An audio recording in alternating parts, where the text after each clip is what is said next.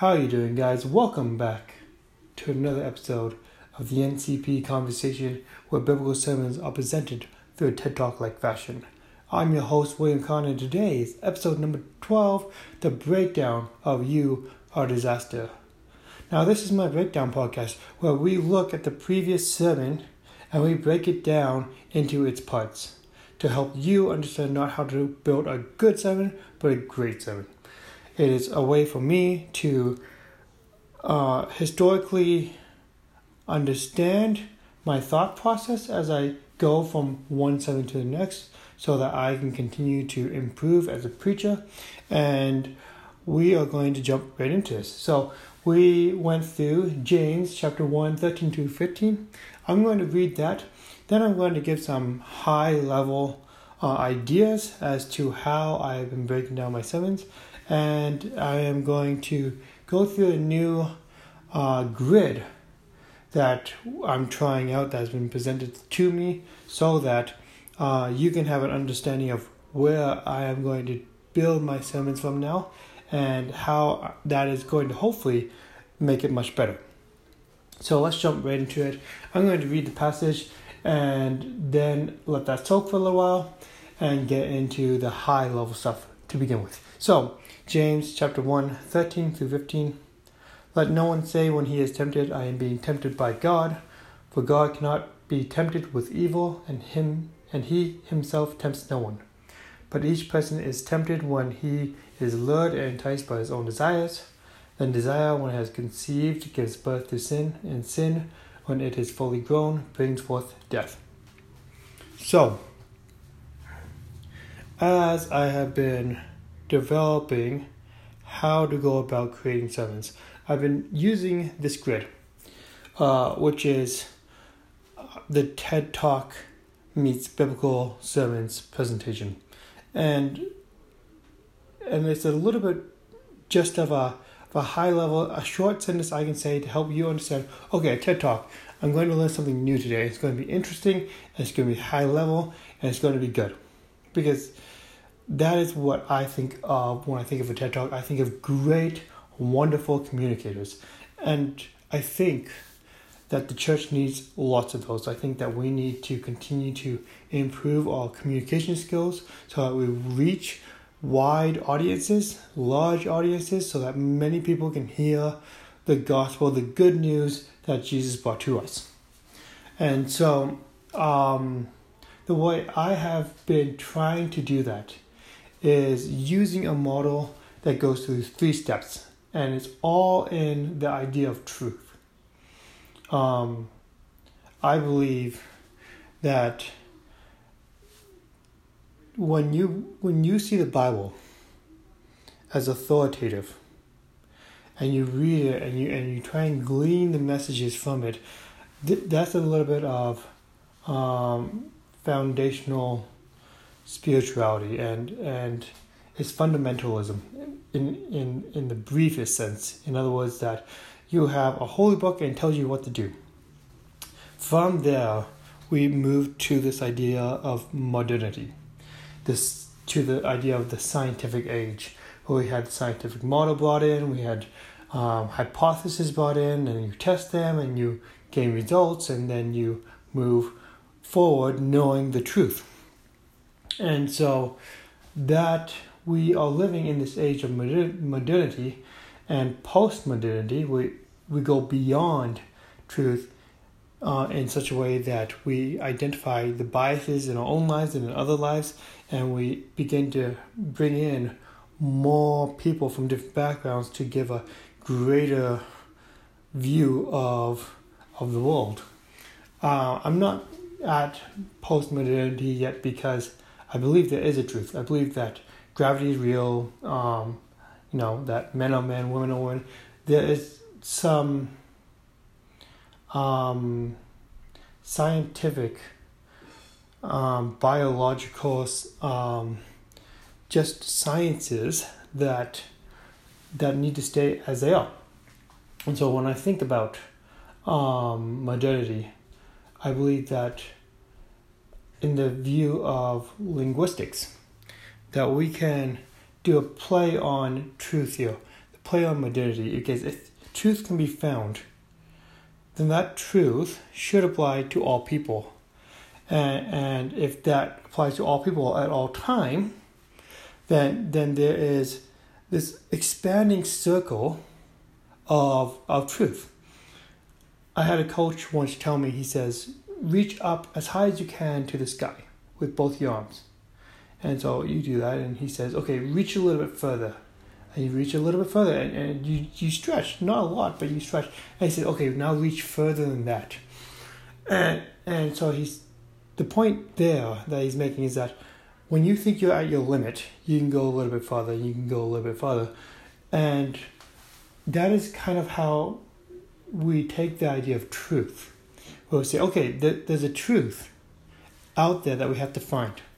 And from that, there's a greater truth that applies to you. And from there, there's a greatest truth that applies to all people. And I've been beginning to call that greatest truth a gospel truth.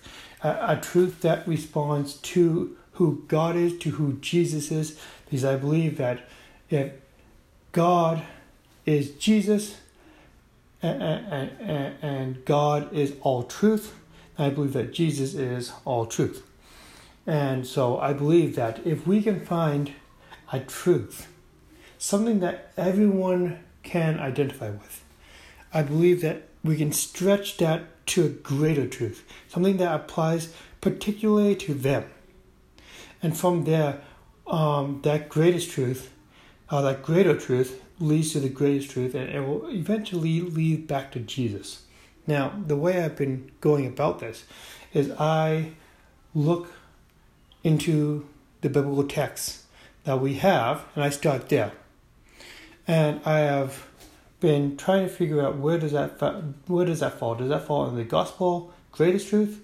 Does it fall in truth? Does it fall in greater truth?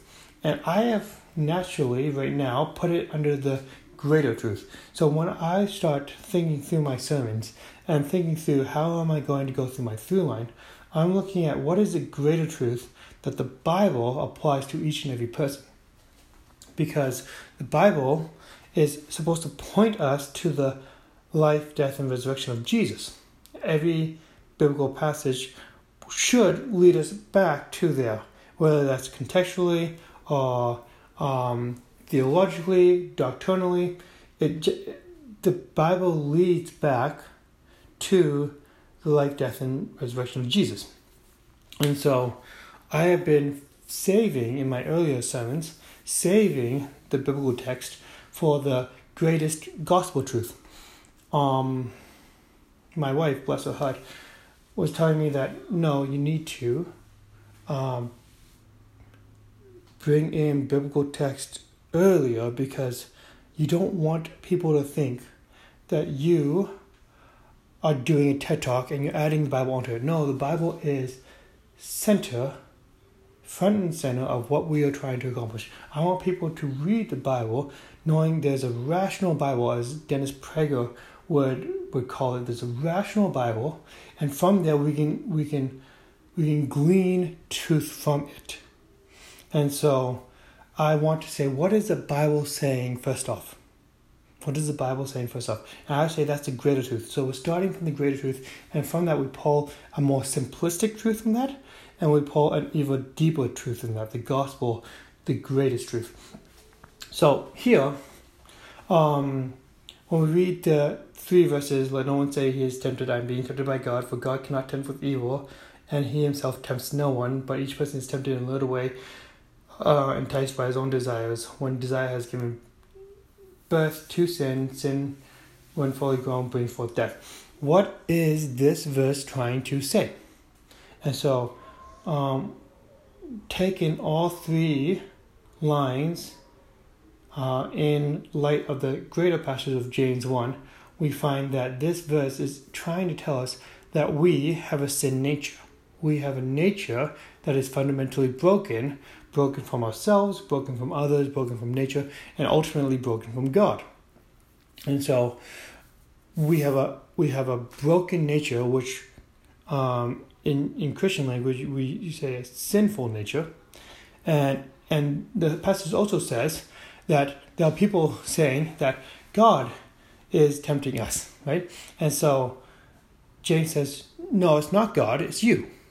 So you are being tempted by your own sin nature, and you're trying to shift the blame onto God, but that's not who God is, and God does not have a sinful nature where you do. So three things there, right? You have a sin nature, God does not, and we try and shift the blame to God. So I think the greatest truth here is that we are fundamentally broken. Now, I'm going to save that for now because I want to give an outline of how I'm going to go through this next section of breaking down the passage. I believe, and I've gotten some feedback on other sermons that I'm creating right now, that there has to be a theme. You have to know what the Bible is saying in the verses that you're reading, right? So I have to get really good at knowing what the biblical text says. Okay? And I think that's fair, because you want to read the author as how the author is presenting it, not taking your context and putting that over the lens of the reader or of the author. Look at what the author says, try and figure out what he is saying under the in the time and the context he is talking about, glean the truth from that, and then cross the bridge over time to time today. So, if I'm hoping to make that a little bit clearer, try and read the letter from James addressed to his readers. So we are looking over the shoulder of James writing to somebody else, and we're trying to glean the truth that we can learn for today. So there's a theme that we have to understand. What is the centered message that James is trying to get across to us? The second thing that we need to do is we need to figure out theologically, doctrinally, what James is telling us about God and about us. I laid those out for us. God does not have a sinful nature. He doesn't have a broken nature. He's a holistic nature. We, as men and women, have a broken, sinful nature. And we are confused when it comes to that, because we believe that there are forces outside of us that lead us to these dark and terrible places, but actually it's just ourselves. So, three theological kind of understandings that we need to work through there. And then the final thing that we have to work through is the application. Now that we know what is being said, we on a thematic level, we know what James is trying to teach us. On a deeper spiritual level, we then have to apply that to our lives. So I'm going to be running through that. So again, let's go through the theme using truth, greatest gospel truth, and then we will get into the doctrine, then we'll get into the application, and we'll see how well this sermon did in all three of those areas. So after reading the verse, I can confidently say that the greater truth that the Bible is promoting here is that we have a sin nature, God does not, and we try and blame God. So now we have to linguistically make that more simple. So we are a disaster, and we try and blame that disaster on others, aka God. That's a fun way of saying that, right? It's to say, okay, you're a disaster, and people might try and read into this into saying, like, well, what is a disaster? Well, it's a hurricane, or it's an earthquake, or it's a tsunami, and there's carnage all around us. And yeah, maybe that's taking it a bit too far. But you get my point when I say you. It's a when I was growing up in high school, it was a very common term for us to use to say, you're a disaster, man. Like, what's going on? Like, you're emotionally a wreck. You don't know what you're doing with your actions because you're going down a bad path. You're a disaster. Sometimes they definitely knew it. Sometimes you look at a person and they're saying, I'm going to get drunk tonight. And you're like, okay, you're not in a good place. Sometimes they didn't even know they had gone through a traumatic event and they didn't even know they were going to get drunk. But from an outside perspective, you looked and you saw, yeah, you're going to get drunk tonight. because you're not in a good place. You are a disaster. It's just a phrase we would say to signal to somebody, stop. You're going to end up in a place that's not any more fun than you are now. And so, if the greater truth is that we are a disaster and we try and blame others for it, we have to first get people to even take responsibility that yes, they are a disaster. And maybe it's not their fault. There is the idea between being born as such or being nurtured, right? It's a nature or nurture, and this is an argument that comes up in lots of different circles to say that it's like, well, you might naturally just be a disaster because of how your DNA lined up. You're uncoordinated, you have disability, whatever. You might just naturally be a disaster. And some people are born into these broken homes, and then by nurture, they just pick up on these terrible things that become a disaster because they pick up on these terrible habits and rituals. And so we have to say, well, I don't care whether it's your nature or nurture that make you a disaster. There's parts of us that are just naturally disastrous. And I'm not going to spend my time trying to convince you, well, it's nature or it's nurture. Somehow, you have become a disaster. And that's why I went into, there's 5 ways. It's maybe you're just young, maybe you're naive, maybe you're a fool, maybe you don't know any better, maybe you do know better, but you're unaware. You come from a broken home, and you yourself are broken. Maybe there's some disasters, somebody hurt you, and because of this skewed view of justice, because justice hasn't been dealt out, or because you've been hurt so badly, you try and hold on to survival tactics. You don't trust others, so you snatch at food or you make little quips here and there. Somehow you have become a disaster, and maybe you're like, maybe there's a part of you that naturally revels in seeing other people go through disasters. So I have to first convince you that you are a disaster. And some people rail against that, saying, no, people are born good. And then other people say, well, it doesn't matter if you're born good or you're just born.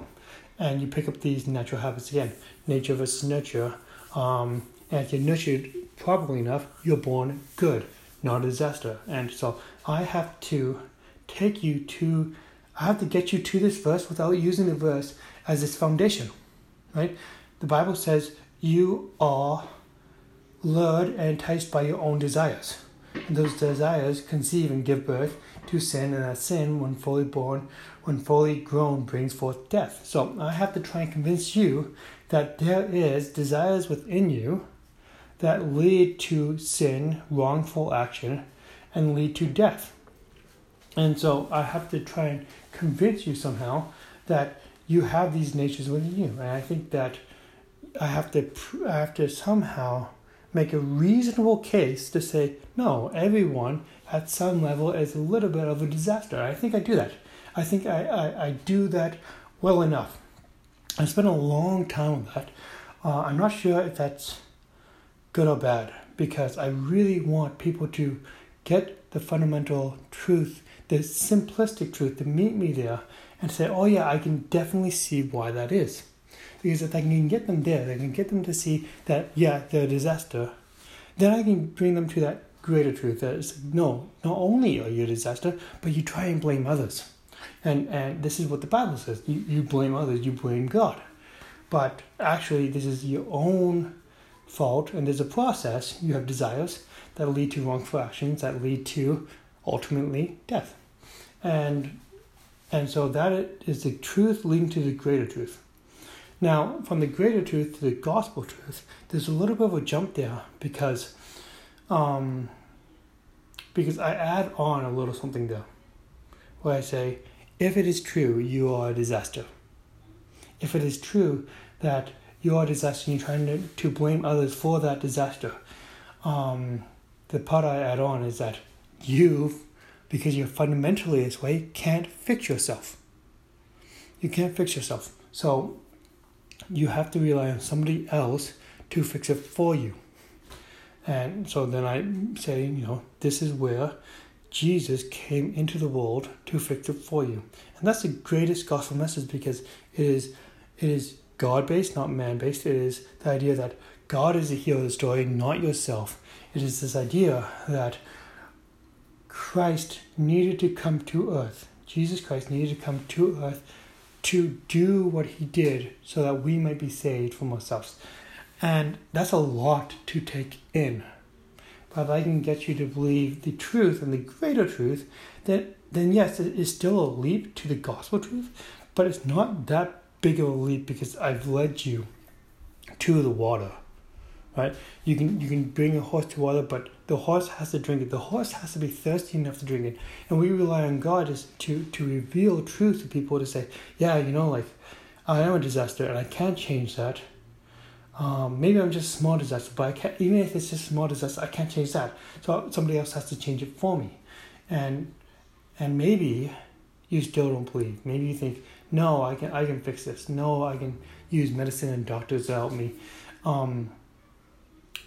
I understand. It's a hard truth to accept, and it's almost foolishness, and it's a stumbling block, and it's all these things that stop you from believing who Jesus is. It's my job to make a reasonable enough case to say, no, you are a disaster, and 2, you try and blame others for that disaster, but it's truly you, and 3, you need somebody to help you with that. And some people, that's a reasonable argument to say, so who can help me? I say, well, the answer is Jesus. So the theme is that you are fundamentally broken. I need you to lead you, and I need to lead you from a truth, the greater truth, the gospel truth. Now, the theological doctrines in here, I think I do a good enough case to help you understand what sin is and what sinful nature is. Because your disaster is a 2018, it's probably a 2004 way of describing your very nature. And there's something lost in translation there, but I think that you understand what I'm trying to get at there. You're a disaster. And when I say you're a disaster, and then I go to say God is not that, right? Well, if God is not a disaster, then he's paradise. I didn't say that in my sermon. Maybe I should have. But if God is not a disaster, he is perfect. He is paradise. He is everything that we are not, right? And this is where I use the idea of God being a light, where you take a light into a dark room and chases away the shadows, because shadows are repelled by the light. And that's God's nature to sinful nature. God's nature, when it approaches sin, it must either run from him or it must be destroyed before him, right? And this is the idea of men and women coming to know Jesus. When we encounter God, God looks at us, and the terrible disaster that is within us needs to either run away or needs to be destroyed, right? And so when people hear about Jesus, they either run away or they become new creations. It's a term the Bible uses, the idea of new creations, because there's a part of you that was an old creation that had a sinful nature. And Jesus says, he speaks to you and says, no, become new. And your heart, your this idea that you're conscious, your inner being, not the organ of the heart, but the very your very core of who you are, right? There's a divide that happens between the old man and the new man. And I believe that when God spoke to me, and my eyes were open to who Jesus was for the first time, he told me that, you cannot be with me. You still have these things in you. And so I say, I can't fix myself. You need to fix me. And Jesus says, yeah, sure, I'll fix you.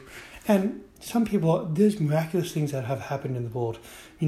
Addictions have ceased, and dysfunctions in the body have been healed. There's these really manifested things that have happened in the world that are described as miracles. And we say, thank you, God. For others of us, sometimes addiction doesn't go away.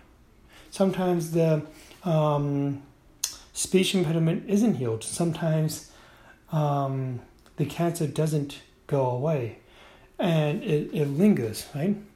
And we say, well, we thought you said you would fix us, and the ultimate truth is, yes, but maybe, not fully, right? And we live in the already but not yet.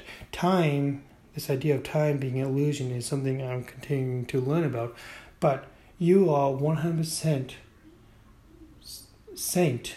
You have God's nature within you, and yet you might not in the moment, right now, feel like you have been healed of things. And we believe that, one day, all this is going to pass. Our physical bodies, the things around us, our car, our houses, these things are going to pass. And when we pass away, when we die, we believe that the immortal soul will live on. You are soul. That will live on even though your body may die.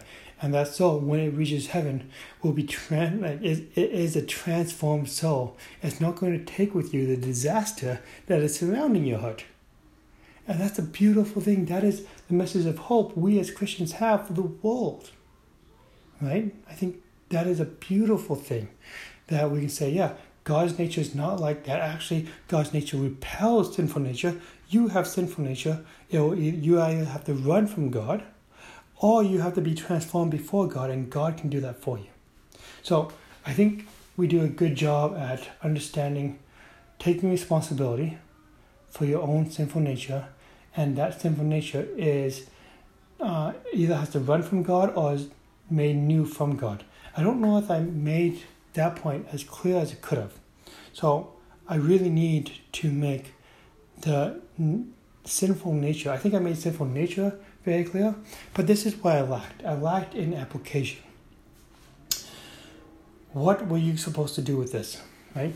I think that it was an easy point for me to make to say, listen, some of you are quite the disaster. Right? I, in my life, have struggled with depression, and I've had to go to counselors, I've had to go to doctors, I've had to go get medication, and that helped me to come back to a level of productivity, to just ability to live day to day. And if you're struggling, the easy point is, yes, for sure, God can help you. God is also helping you by giving you doctors and psychologists and medicine to help. If you feel that it's no, I need to rely on God and solely God, God gave us medicine. Go get some medicine. Go get help from doctors. Don't go straight for the medicine. Go to a doctor first. I think that was a good point of application, but application was my weakest point in this sermon. I need to do a better job helping you understand, okay, you're a disaster, now what? Well, recognize that God is not like you. God is perfect, and you need to surrender your life to God in order that He changes your heart and that He can get rid of the disaster you are, because you fundamentally can't, because it's fundamentally a part of you. So go to a doctor, turn to God so that He can fix your disaster. I don't know if that's good enough application. I don't know. That needs to be stronger, I think. So that is my breakdown of this sermon. Like I said in previous breakdowns, I am looking forward to getting better at these things. I want to help you understand how to write great sermons. And this rubric that I'm going through now, truth to greater truth to gospel truth, having a strong theme, having a explaining theological doctrines, and having strong application will help your sermons get that much better. So if you take anything away from this, make sure your sermon has to have application, make sure you're explaining theological doctrines really well, and have that theme, that through line of truth, the greatest gospel truth in there, because then you have one thing that you are teaching your listeners. So that's all I have for you today. I love you all. You guys are awesome. Thank you for listening once again to an NCP Conversation. I've been your host, William Kahn. I'll talk to you in a couple of days. May God bless you now and forever. I'll see you guys later.